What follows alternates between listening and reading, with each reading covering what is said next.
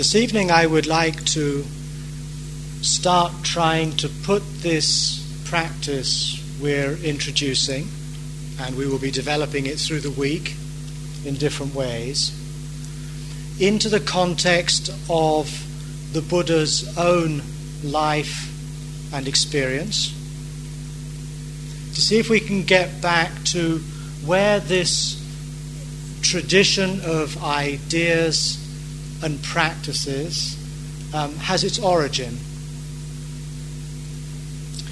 I think that's useful because the meditation we teach, although it sounds perhaps quite pragmatic, quite straightforward, is nonetheless not reducible simply to a set of exercises or techniques out of context.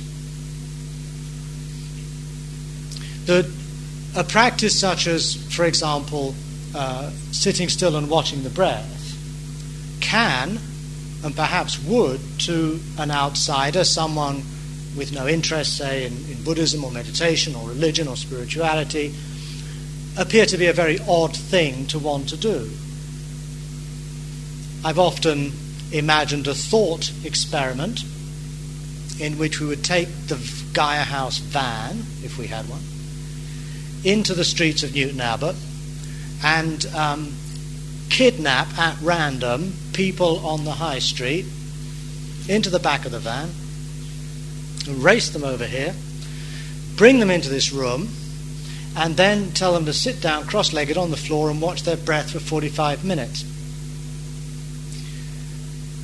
My hunch is that most of our guinea pigs would find this a rather weird thing to want to do, because they wouldn't have a reason for doing it. It would be completely without context. And perhaps the situation nowadays has changed and people would be more alert to what meditation might be about. But it's an example, I think, that shows us that our practice, a word that we often use if we are following this kind of path, although for us is very much a struggle about learning to be more focused, learning to be more still, learning to find a good posture, to be more aware in these things, is not actually only about that. It can't be reduced to a set of exercises for 30 minutes a day. But in order for such an exercise to be meaningful, we have to be able to answer the question, why do you do that? Why do you sit in meditation? Why do you go on retreat? And each of us, I suspect, will have our own answer to that question. In fact, I suspect many of us have had to answer that question when a rather puzzled and worried parent or spouse, when you come back looking a bit kind of glazed-eyed and happy from a retreat, will say, but why? What is it that you get out of this, dear? I think that's a very interesting question. And I think it's a question that is well worth asking ourselves from time to time, particularly if we find the practice does become mechanical, if it just becomes repetitive, if it just becomes another routine, something that we ritualistically do twice a day or a weekend a month or something. And we might have had this experience that after a while we kind of lose sight of what it is deep down that is moving us to do this. So when we are asked, or when we ask ourselves, why do I do this? The answer will be very revealing.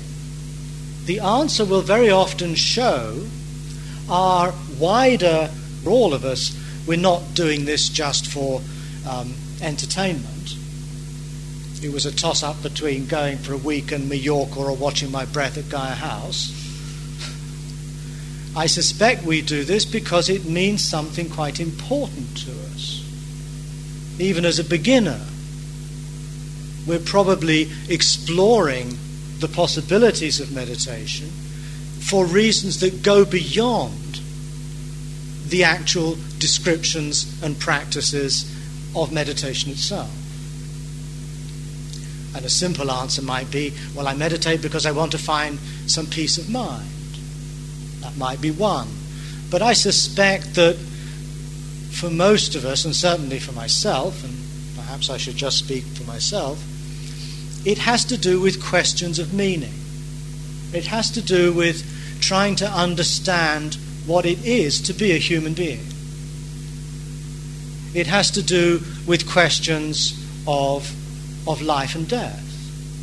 What is this all about?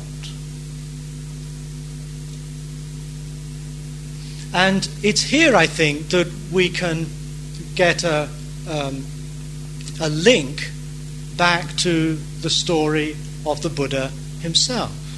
Why did he set out on this path? Why did he not stay in his family home in Shakya, in northwest India, and pursue what would have been a relatively comfortable life? You know, he just had a child. Surely he should have felt some responsibility there. He was an important person in his society. He had a future pretty much mapped out by tradition, by loyalty to his clan, his family. And yet he chose to do something else. Now, unfortunately, there is very little in the early canonical texts, which I would simply summarize as the Pali Canon, the texts collected in the language called Pali, which is a form of Sanskrit, that tell us much about his motives. There's the famous story, of which I'm sure all of you are familiar, of his being born as a prince in this kingdom. He's to inherit the throne.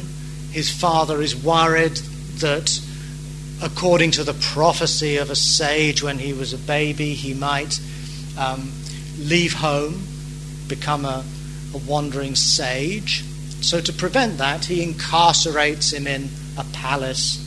But one day the young man says, "What's outside the palace walls?" Now, that story is not historical. It's a legend. You do find it in the Pali Canon, but not in reference to Siddhattha Gotama. It's a myth the Buddha tells about an earlier Buddha in an earlier age. Siddhattha Gotama was in fact the eldest son of the head of an oligarchic republic. In fact, a failing oligarchic republic. Not a kingdom, but a small confederation of tribes and clans living now what would be the Nepalese border in North India, already incorporated into an expanding kingdom to the west. And in fact, the prospects didn't look that great at the Buddha's time. That way of life was being supplanted by the emergence of monarchy, which was in turn made possible by the economic surpluses of the Gangetic Basin of that period, which was giving rise to cities, which was allowing kings to maintain standing armies, where urban life and a mercantile class was becoming increasingly powerful and important in those societies. The Buddha was born at a time of enormous social and economic and political transition. So he wasn't born as a prince in a palace with great prospects at all, but rather he was born into a very uncertain period of Indian history. And I think perhaps already there we might sense a resonance with our own culture, our own times, the uncertainty of capitalism, of nowadays particularly the future of life on Earth threatened by climate change, global warming. We live too in uncertain times. We live at a time when for many of us our ancestral religions no longer answer the questions that are perhaps most urgent and most silent for us. What's all this about? What am I doing on this earth? In a world that we now know from images taken from outer space is a ball, a beautiful ball of rock and water and a thin layer of atmosphere hurtling around a sun in a tiny little solar system inside a Milky Way, our galaxy, which is one of millions of galaxies in the universe. The whole way that we have come to see ourselves is one in which enormous questions begin to emerge. What is all this about? What on earth is going on here? And the consolations of religion very often don't work anymore, because in so many ways our religious traditions, including Buddhism, are premised on a very different sense of the kind of world that was lived in at the time of their beginning. I'm saying all of this really just as an example of how our own situation in some ways mirrors that of the Buddha. A time of uncertainty, the future, my role in it, my children's role in what will come. These are things that are not at all assured. We can't be certain, as in traditional societies, that generation after generation the same patterns and cycles of life would repeat and continue. I think for many of us we've lost that now. And it could be that at the root of our interest in a religious tradition such as Buddhism, we're looking for answers here to some of these deep existential questions that we can't find or haven't found in our own tradition. And again, how do you explain the interest in and the popularity of meditation retreats and Buddhist centers and temples? Why? Why is that of interest? Why is it of interest now?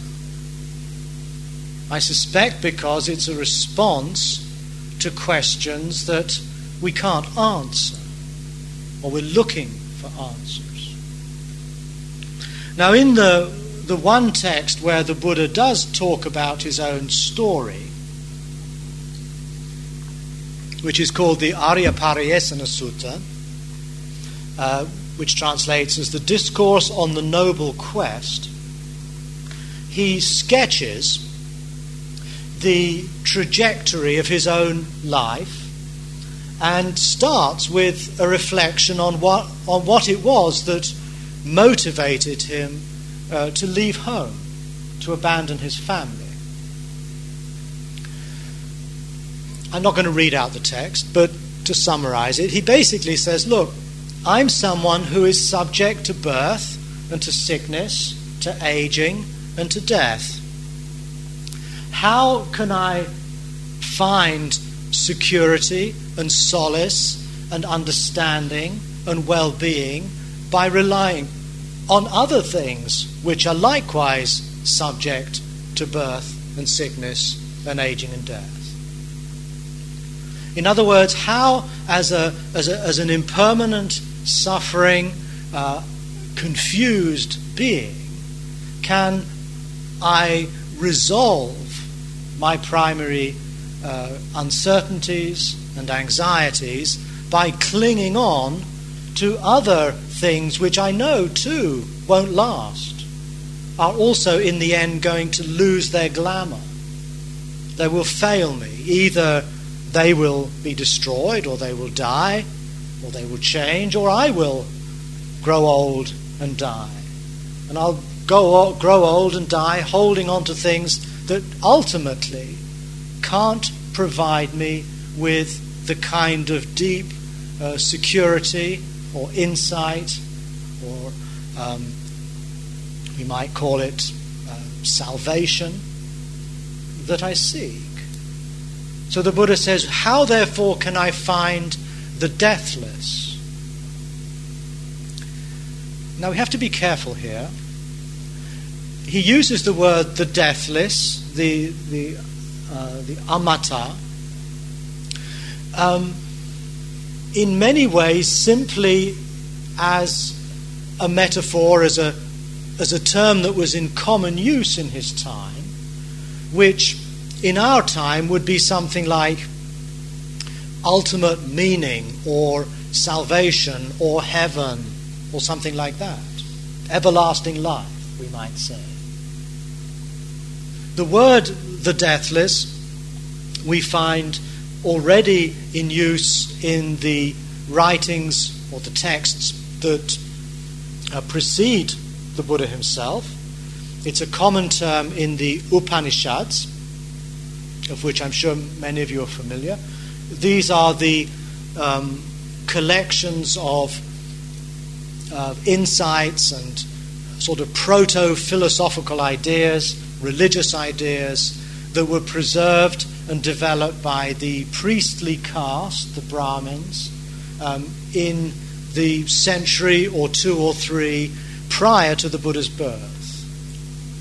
So when he says, I'm seeking the deathless, he's using the shorthand of his time. How can I save myself?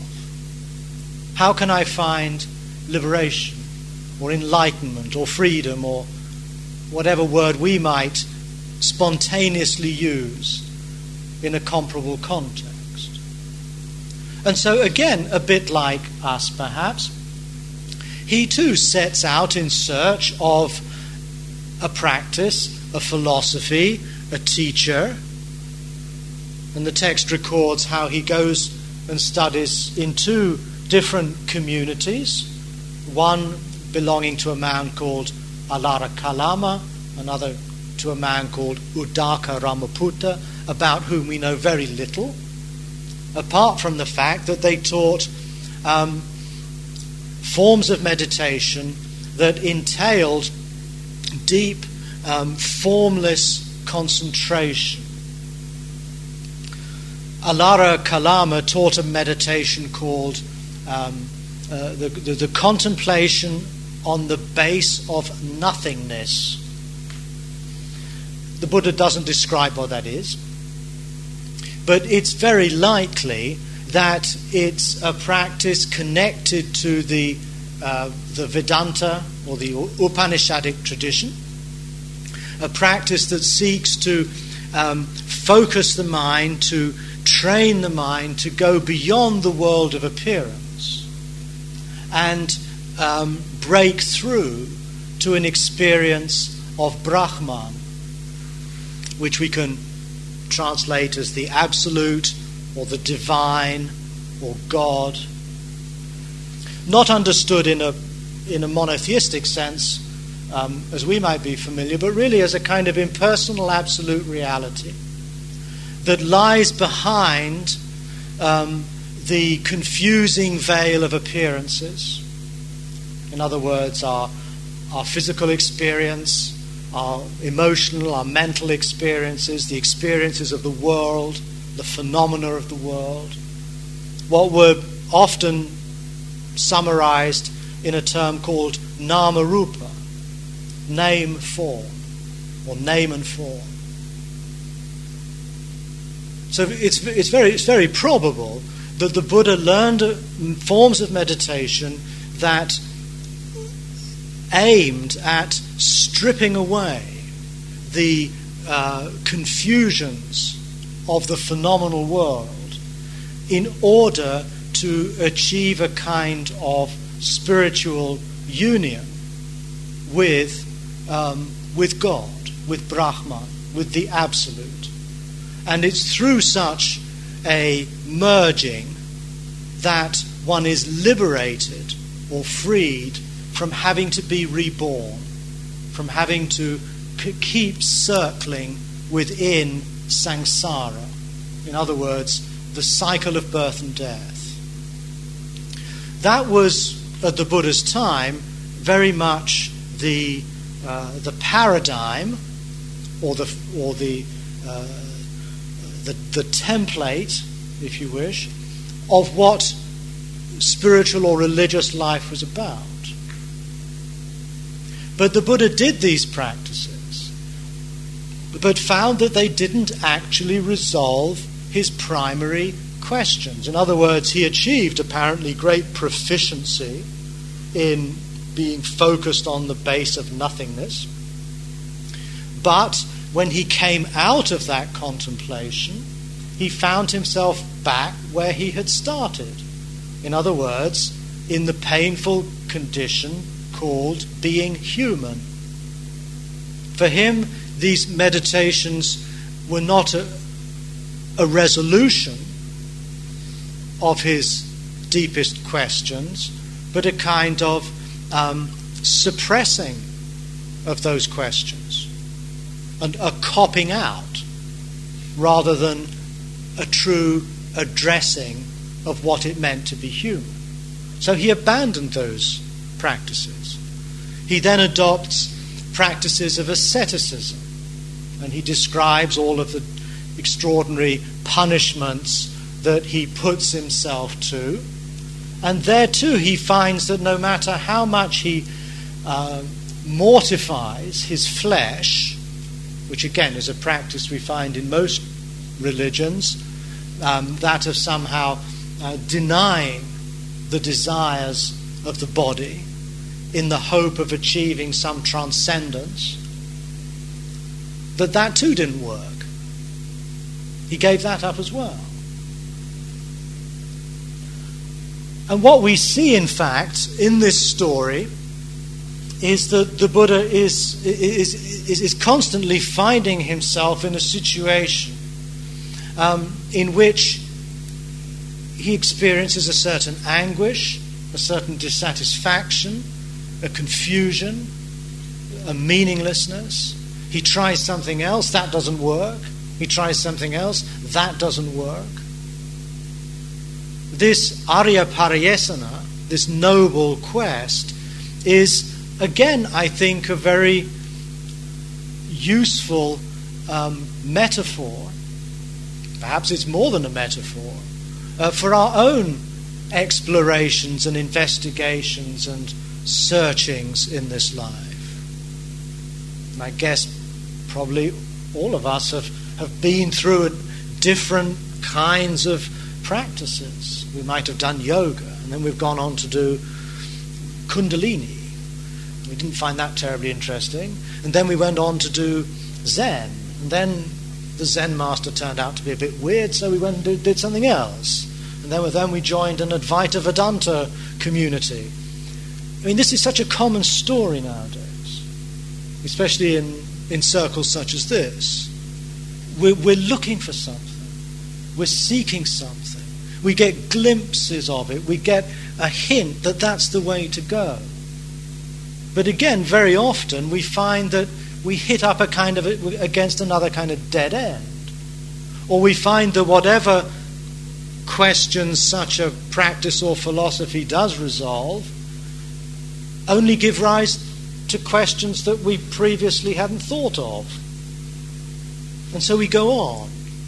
There's very much a sense of quest.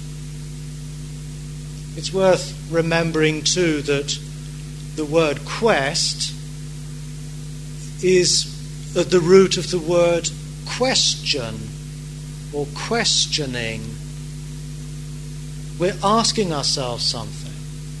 And in some paradoxical sense, it's this capacity to become a question for ourselves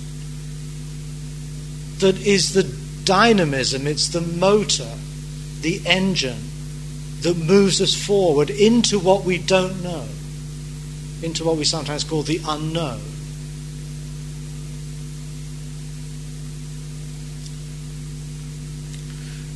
So having reached a certain point of crisis, a kind of impasse, a point at which he really was stuck. The life with his farming family wasn't fulfilling him, nor were the spiritual communities that he had lived in, nor was his experiment in self-denial of any value. So what do you do next when you've exhausted all those possibilities? What the Buddha's life, I think, illustrates is also the beginnings of a kind of individuation. Here was a man, quite uncharacteristically for his time, who was not prepared to simply go along with the conventional practices and beliefs of his day. He found that they didn't actually meet his needs. So he looks further, he goes on further. And finally, as we all know from endless numbers of books on the subject, he sits beneath a tree and decides that he will not get up again until he has achieved some kind of resolution. And this is called a bodhi or sambodhi in Sanskrit, usually translated as enlightenment, but probably more accurately rendered as awakening. That's what the word more literally means. He got to a point where he woke up. In other words, he broke through the veil of his own metaphorical sleep, deep sleep, dream, and as though his eyes opened for the first time, he understood something that was adequate to resolve his particular dilemma. In other words, the dilemma of his own birth, sickness, aging, death. Now I'd like to look at the passage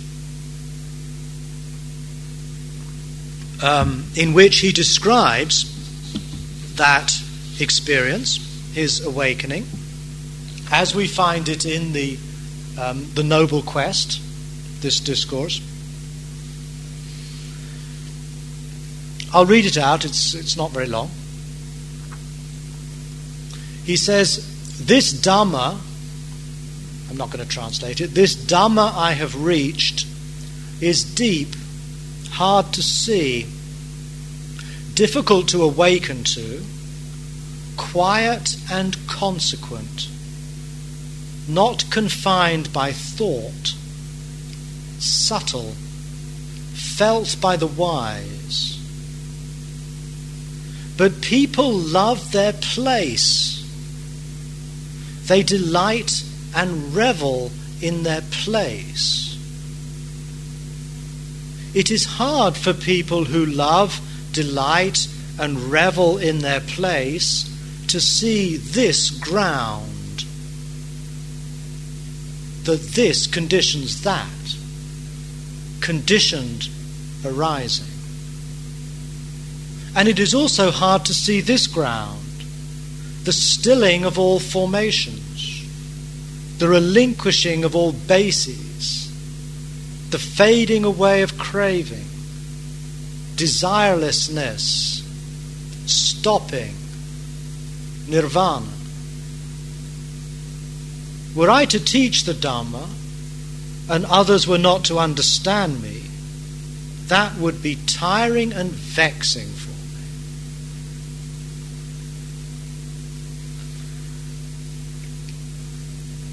Now, this is not an easy passage, and I've made it particularly more tricky by translating it literally.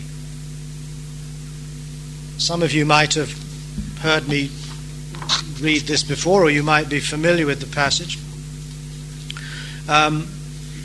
which tends to put it into Buddhist speak.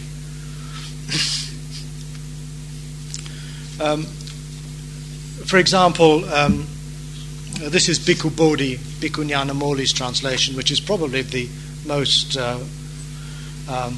orthodox one. This Dharma that I have attained, he says, is profound, hard to see, hard to understand, peaceful and sublime, unattainable by mere reasoning, subtle to be experienced by the wise.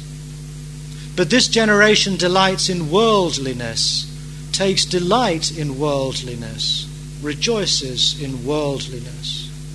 It is hard for such a generation to see this truth, namely specific conditionality, dependent origination. And it is hard to see this truth, namely the stilling of formations, relinquishing of attachments, destruction of craving, dispassion, cessation, nibbana. And if I were to teach the Dhamma, others would not understand me, and that would be wearying and troublesome for me. Now, what is curious about that translation is that it interprets the key terms in ways that conform to later Buddhist orthodoxy, particularly Theravada Buddhist orthodoxy, but actually misses and completely obscures the primary metaphors that he's using. It says, for example, this Dhamma that I have attained, attainment, whereas in fact the text says, this Dhamma that I have reached, adigato, this place that I have got to. It's not something I've attained, as opposed to somewhere where I have arrived. So the Buddha's awakening is very much about a shift in his condition. He's arrived somewhere.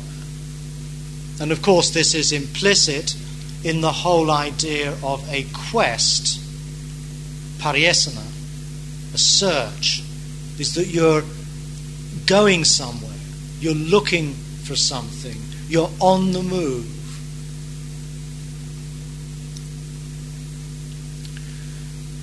He suddenly finds himself, as we might say today, in a totally different space. And this he calls the Dhamma. I'm not going to translate that word. Which is deep, he says, hard to see, difficult to awaken to. Again, the translator here says, hard to understand. Again, making it a cognitive act, something you know. But the term doesn't say that. It's the same word as bodhi, upabuddha or something. He's woken up to this. It's quiet and consequent. It has implications. It's not confined by thought. It's not just an idea. It's not something you can just rationalize. It's not just a concept. It goes beyond anything that we can adequately conceptualize and represent. It's subtle. He says it's experienced by the wise, but the word again is vedanayo, which means felt. It's the same as in Vedana, feeling. It's something, it's sensed, it's felt in the body. It's not just some, again, knowledge. It's more than that. But people love their place. They delight and revel in their place. Whereas here we have, but this generation delights in worldliness. Worldliness. Now the word for play, the word that is being translated here is alaya. Alaya is a word that we actually all know. You've heard of the mountains near where the Buddha was born, the Himalaya, the Himalayas. Oh, I saw the Himalayas. saw this wonderful mountain called K2. Himalaya means, Himma in Pali Sanskrit means snow. And Alaya means the place of snow, the foundation, the support of the snow. I really don't understand why it's translated as worldliness. And again, it shows that the primary metaphor that runs through this passage is about a shift of place. It's having reached another place. And the problem, and he plays on this very cleverly, he says, but people love their place. They delight and revel in their place. What does that mean? What is your place? What is your ground? We could translate it that way. People love their ground. What they stand on. What somehow gives you your foundation in life. I think in this context, what we're talking about refers perhaps to the ego, to the self, to me. Make it less abstract. Stephen. I'm particularly enthralled about my place, my foundation, my ground, me. Or it could be more than that, my body, my thoughts, my ideas, my beliefs, all the things that give me a place, a location, an identity. People are enthralled to that. And as long as you are locked into, or as the Buddhists would say, as long as you cling to your place, you're not going to see what the Buddha has seen. Because the Buddha has found another place from which to live. It is hard for people, it is hard for people who love, delight and revel in their place to see this ground. Get another metaphor of location. Whereas Bhikkhu Bodhi says, but it is hard for such a generation to see this truth. The word isn't word. I'd assumed until a month or so ago that the word here must be sucha, truth. But it's not. It's tanam. It means place, ground. Another metaphor, a synonym of place. Why is he playing with these images? Idam tanam, this ground. And then he says what this ground is. He says it's ida pachayata. Difficult to translate. Bhikkhu Bodhi translates it as specific conditionality. Now the word specific isn't there. It's ida pachayata. Ida means this. But it can also mean that. Ida in Pali is called a deictic pronoun, of which there are, I counted, 38 grammatical variations.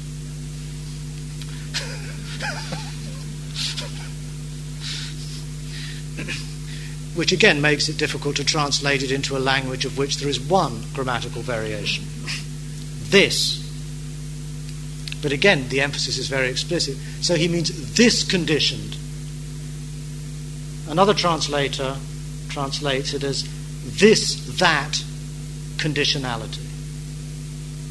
But a deictic pronoun in any language is, like the word this, is pointing to something that is visible. This, as opposed to that. And pachayata means conditioned, caused by, brought about by. I would translate it as this conditions that. That's the ground he's coming from. And he calls that a ground. Now again, there's a play here, because in the Upanishads, this term Tanam, or in its Sanskrit form, Adhisthana, means foundation or ground, and it refers to Brahman. It refers to God, the absolute, the ultimate, the absolute. That's the ground in Vedic tradition, the source of all things, or what Paul Tillich calls the ground of being. The Buddha is very playfully substituting the idea of an absolute reality with the notion of a process of conditionality. This conditions that. This is very, very central to the Buddha's understanding. Now, in case this has been too abstract, let's put it into the context of our meditation practice. What we've been doing here today and will continue doing through the week. We're not in this meditation trying to somehow break through the phenomenal experience of thinking, feeling, hearing sounds, breathing, in order to touch some ultimate ground, some absolute reality, whatever we might call it. But we're rather pointing to a clear awareness of this and that, this moment of breath, that thought that is arising, this pain in my left knee, that memory I have of being on holiday 25 years ago with Aunt Jane at Paynton. Specific things. And in that sense, Bhikkhu Bodhi is right. He's concerned with the specificity of ordinary, phenomenal experience. This is a total break with Vedanta, with Upanishadic thought, with a great deal of what different religions are ultimately concerned with. Something ultimate, something absolute, something irreducible. The Buddha has come to a place in which he has seen or woken up to, for the first time, the sheer playful flux of conditions. How nothing stands alone. Nothing stands somehow independent or inherently, somehow in and of itself, like the ego feels to be. I feel as though I am somehow independent of any conditions. Intellectually, of course, I know that's not true, but deep down in my gut, in the core of myself, I experience myself as somehow autonomous, as separate, as disconnected.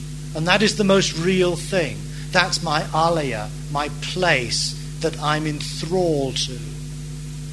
The Buddha's pointing to another place, another ground, in which everything generates something else, and that everything I experience is the consequence of what has happened in the past, of what is coming together in the complexity of each moment, linked by relationships, but also endlessly fluid. Nothing is standing still. Nothing is there to such an extent that we can hold on to it and gain some kind of security. There is no ground in that sense. And this is perhaps the paradox. What the Buddha calls idam tanam, this ground, turns out not to be a ground in the conventional sense. It's a groundless ground.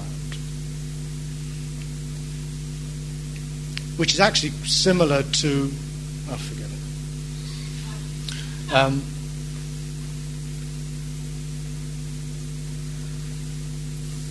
So he then calls this, he says, Ida Pachayata Paticca Samutpada. This conditions that. Conditioned arising.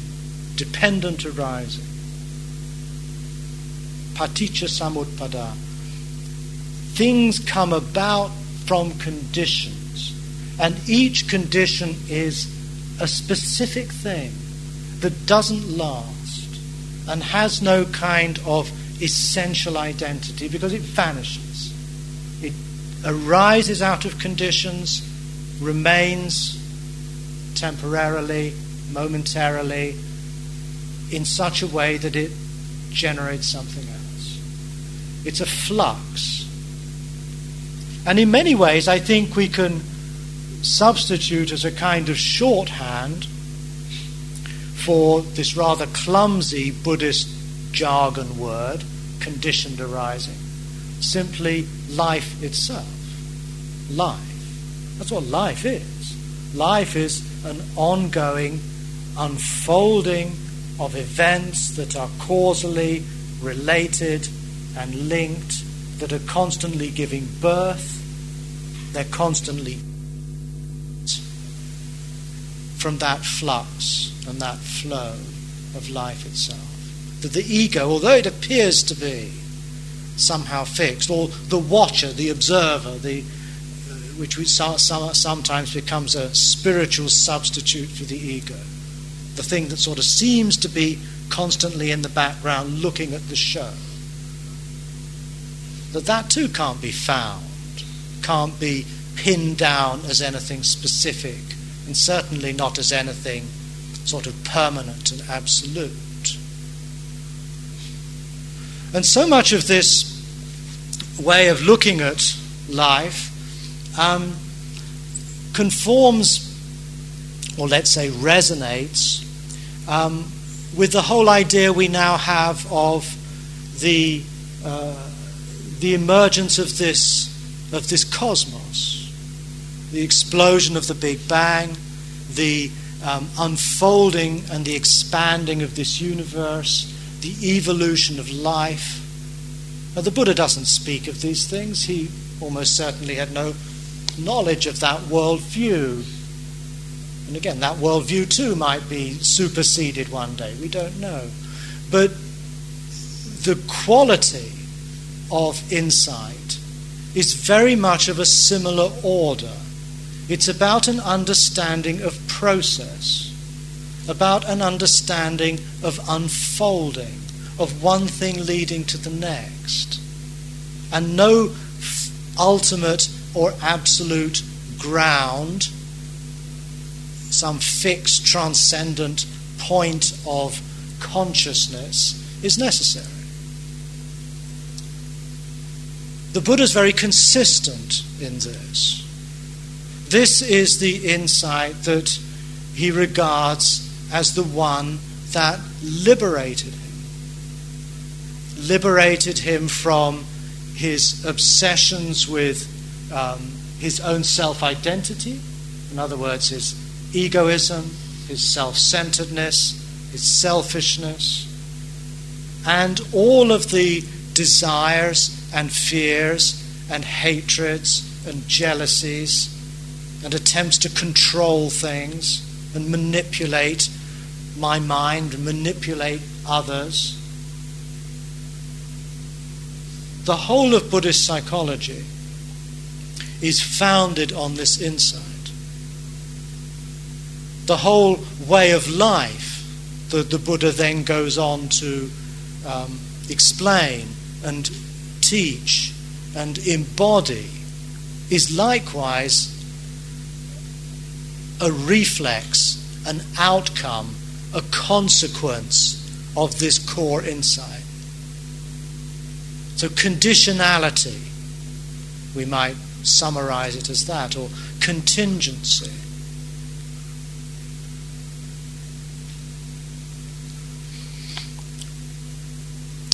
But it's not just that. It's not as though he's now just somehow understood something.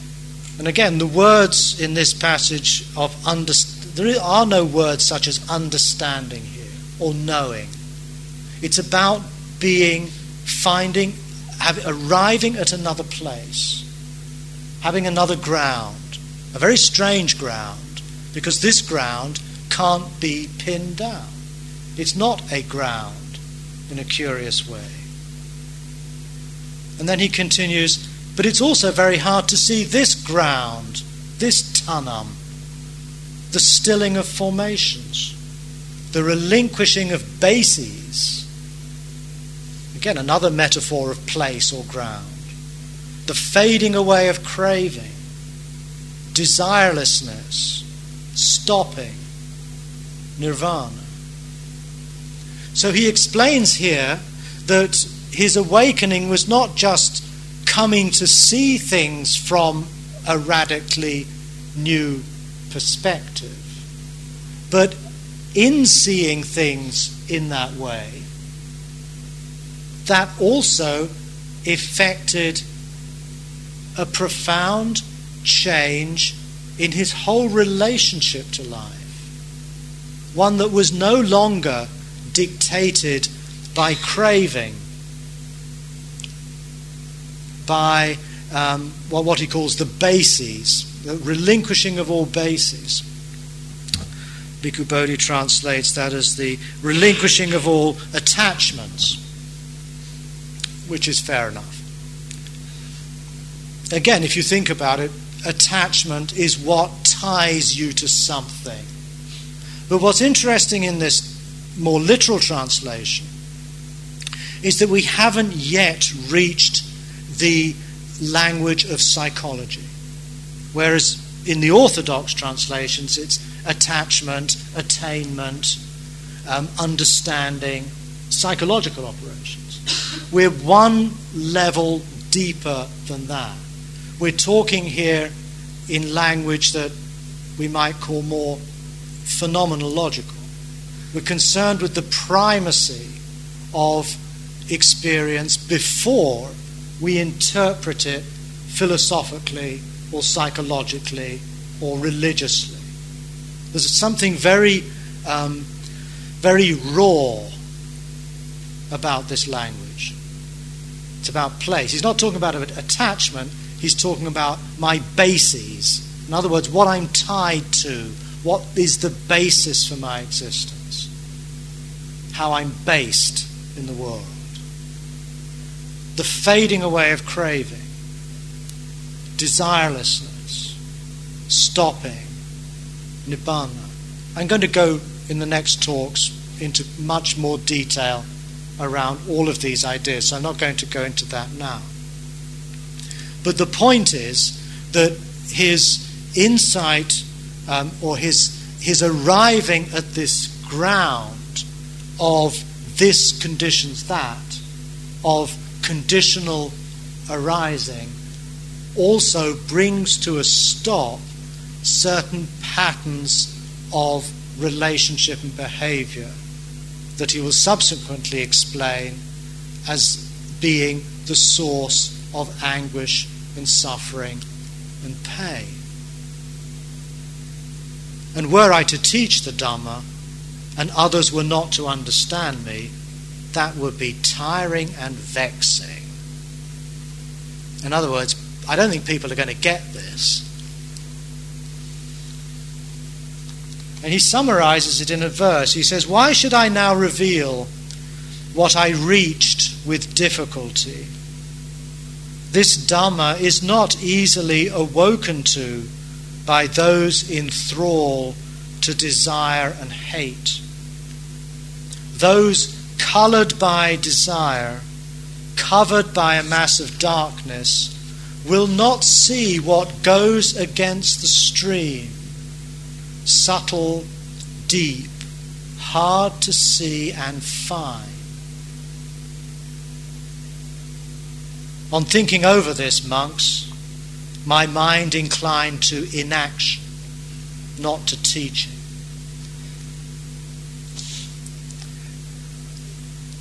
the key term here is that what he has experienced goes against the stream, patisotagami.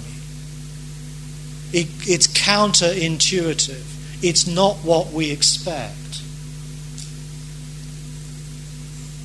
And we have to understand this, obviously, in the context of his time and place, in the context of his religious culture. This is completely against the current of thinking and practicing of his period. He's embarking on something completely unfamiliar. He's woken up to something that is at odds with not only the religious culture of his time, but I think a great deal of religious culture, and I would add to that much of Buddhism. I think one of the difficulties, or one of the biggest obstacles we have in understanding these key texts is Buddhism. And we can see that just in the translation I read out here. It's already been turned into a kind of psycho-spiritual doctrine concerned with truth. Whereas in the original text, none of that language is there.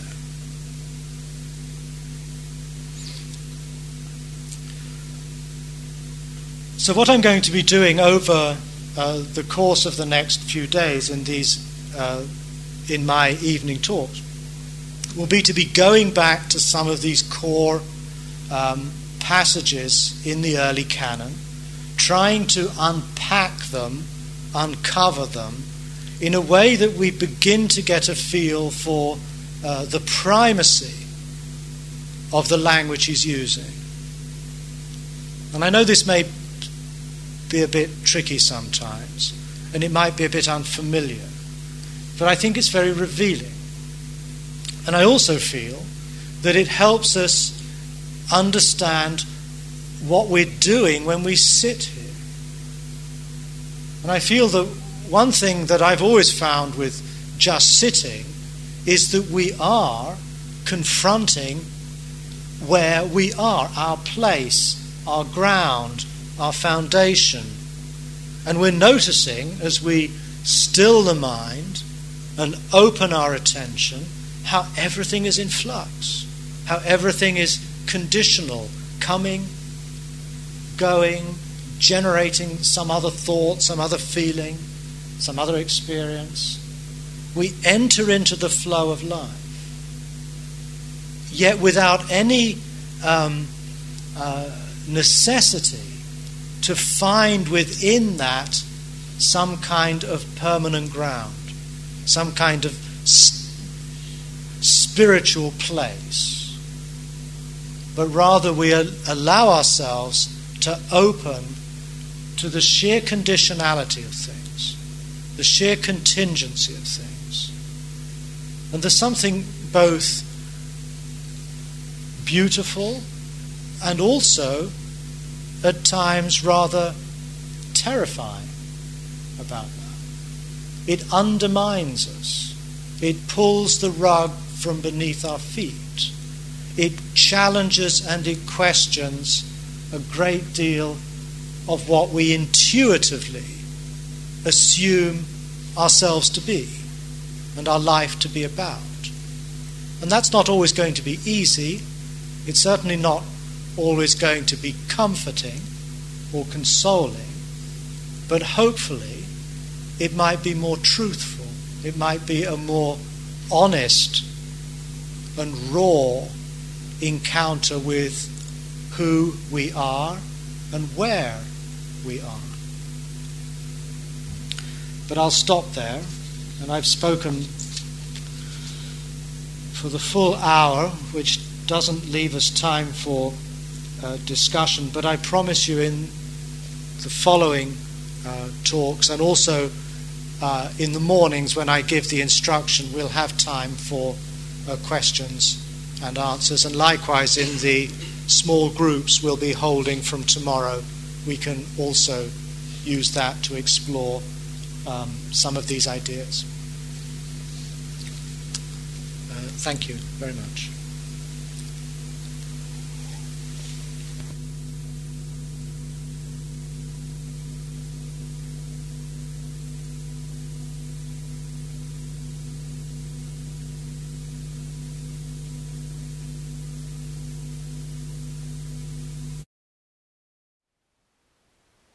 Thank you for listening. To learn how you can support the teachers and Dharma Seed, please visit dharmaseed.org/donate.